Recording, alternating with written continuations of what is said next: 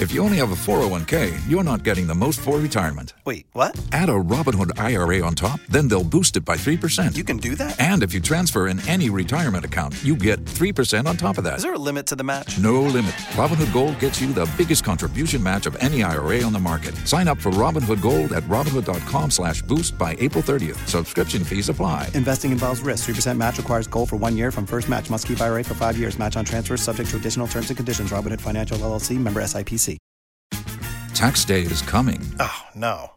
But if you sign up for Robinhood Gold's IRA with a 3% match, you can get up to $195 for the 2023 tax year. Oh, yeah. Sign up at Robinhood.com/boost by tax day to get the biggest contribution match on the market. Subscription fees apply. Investing involves risk. 3% match requires gold for 1 year from first match. Must keep IRA for 5 years. Robinhood Financial LLC, member SIPC.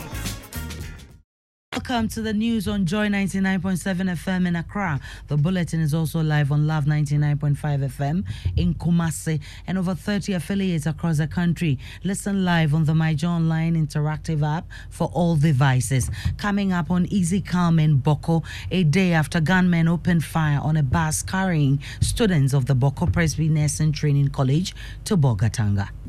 This is a very difficult moment for us in Boko. Boko is more dangerous than what you think. As I talk to you, the place is not that safe.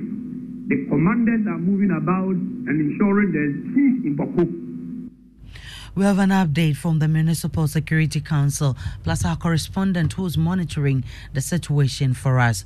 Also, Finance Minister promises to check government expenditure to ensure it reduces borrowing after the IMF Executive Board approved the second tranche of $600 million IMF cash yesterday. One of the key issues for us, of course, is the payment of the restructured debt or the domestic, which will be in February, and we'll get ready for it. But the stronger that GRA continues to perform, the more disciplined we are over expenses. That pressure for more public financing will be reduced on the Treasury bill side. Plus, Trade Union Congress and other CSOs kick against government's introduction of 15% VAT on electricity consumption for residential purposes. All of these plus more coming up shortly. Joy News is your home of independent, fearless and credible journalism. My name is Aisha Ibrahim.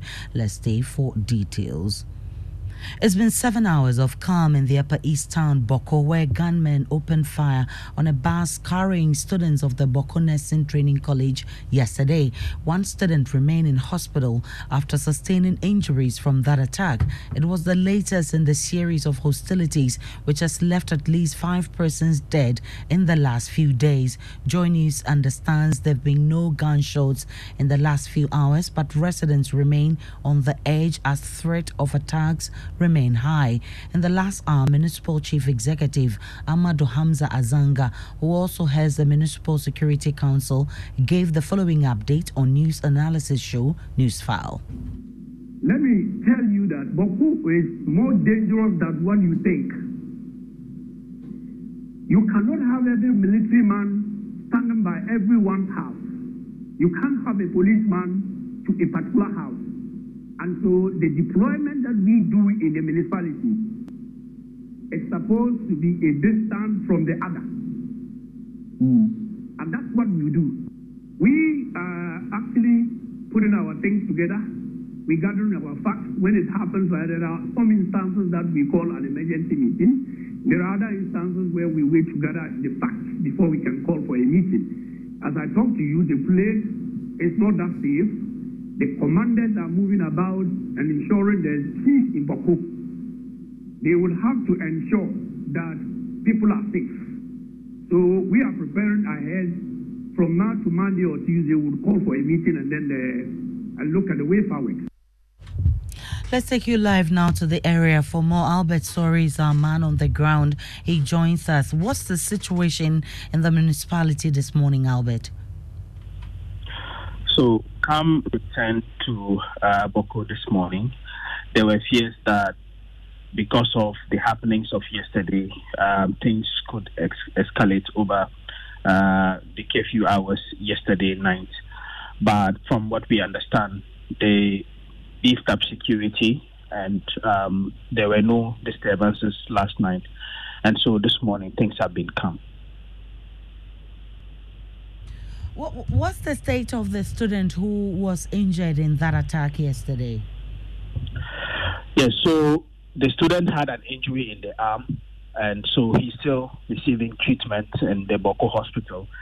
The rest of them, from what the municipal chief executive told us, were escorted by the security, and they continued their journey to where they were going. There were fears that the situation in the town could get worse. Have there been any further disturbances?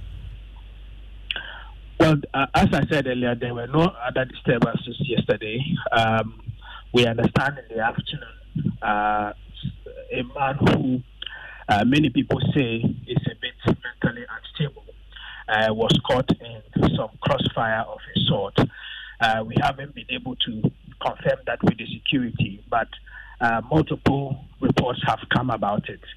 And so that is the only incident we know about. But apart from that, everything else has been calm. So generally, how would you describe the state of security in that municipality? Yeah, so it's an atmosphere of uneasy calm. People are going about their normal everyday activity. What happens with Boko is that usually after shootings like this, people have become almost used to it. So they come out and they continue with their activities. But you get the sense that they are very alert in case anything happens at any time. And so this is the situation that we have also with the security presence even on the ground. Albert, sorry with that update. We'll definitely bring you more in our subsequent bulletins. MP for the area, Mahama Yarega, is asking the military team on the ground to explain what led to an escalation of the situation. The soldiers haven't come out with a statement telling us exactly what these three young men were doing, for which reason they had to. Yes, but you are the MP, so you would have found out, as you have always done, and even gone ahead to take, action in legal action against them. It's unthinkable that the military will attack, shoot, and kill without any provocation. Exactly. That is why I am condemning them, because they should produce the provocation. What was the provocation? I am saying on authority, and there are eyewitnesses. The assemblyman for the area is alive. He came out, he pleaded with the soldiers to release the boys. They refused. So there are witnesses. So obviously, the military is the one to produce provocation.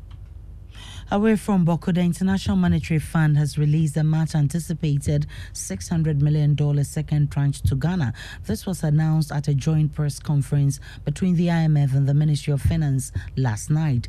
The second tranche of the money has delayed because government initially was unable to reach a debt restructuring agreement with its official creditors. But after a successful assessment, IMF Mission Chief for Ghana, Stefan Rode, says they are impressed with Ghana's performance so far. The 600 million disbursement it's imminent. I believe the funds should be available to the central bank already. It's a matter of hours, not a matter of days or weeks. And the assessment is one of coming to the conclusion that there are signs of stabilization in the economy, that inflation is going down very rapidly, the external and the fiscal position are turning around, international reserves are accumulating. All of that is very good sign, and more progress since the review mission in October. And then the other part of the assessment is that economic activity is performing better than what we had in mind.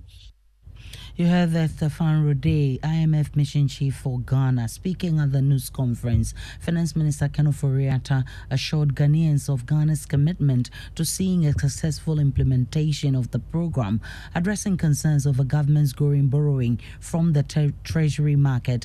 He says government will measure its expenditure to enable it slow down on the treasury bills. One of the key issues for us, of course, is the payment of the restructured debt, or the domestic, which will be in February, and we'll get ready for it. But the stronger that GRA continues to perform, the more disciplined we are of our expenses, that pressure for more public financing will be reduced on the treasury bill side. Ken Oforiatta is Finance Minister of Ghana. Meanwhile, Governor of the Central Bank, Dr. Ernest Addison, has disputed assertions that the implementation of several current tax policies could lead to another rise in inflation. Taxes and inflation, if you look at it, in a sense, it's a withdrawal of, income that is going to those that are paying the taxes. And to the extent that it helps in the fiscal consolidation process, it should not necessarily lead to an increase in inflation. In fact, the Bank of Ghana would continue to manage the inflation side of the macro. So the increases in taxes should not necessarily lead to higher inflation. In this instance, we expect it to help improve fiscal consolidation and therefore help us in bringing overall, macro pressures down. The Trades Union Congress, Africa Center for Energy Policy, ACEP, and other civil society organizations are urging government to block revenue leakages in the power distribution sector if it wants to generate additional revenue through its new 15% VAT on electricity consumption for residential purposes. Other CSOs, including Imani Ghana, are also raising concerns about the constant imposition of taxes on Ghanaians by the current government. My colleague Kenneth Jesse has more.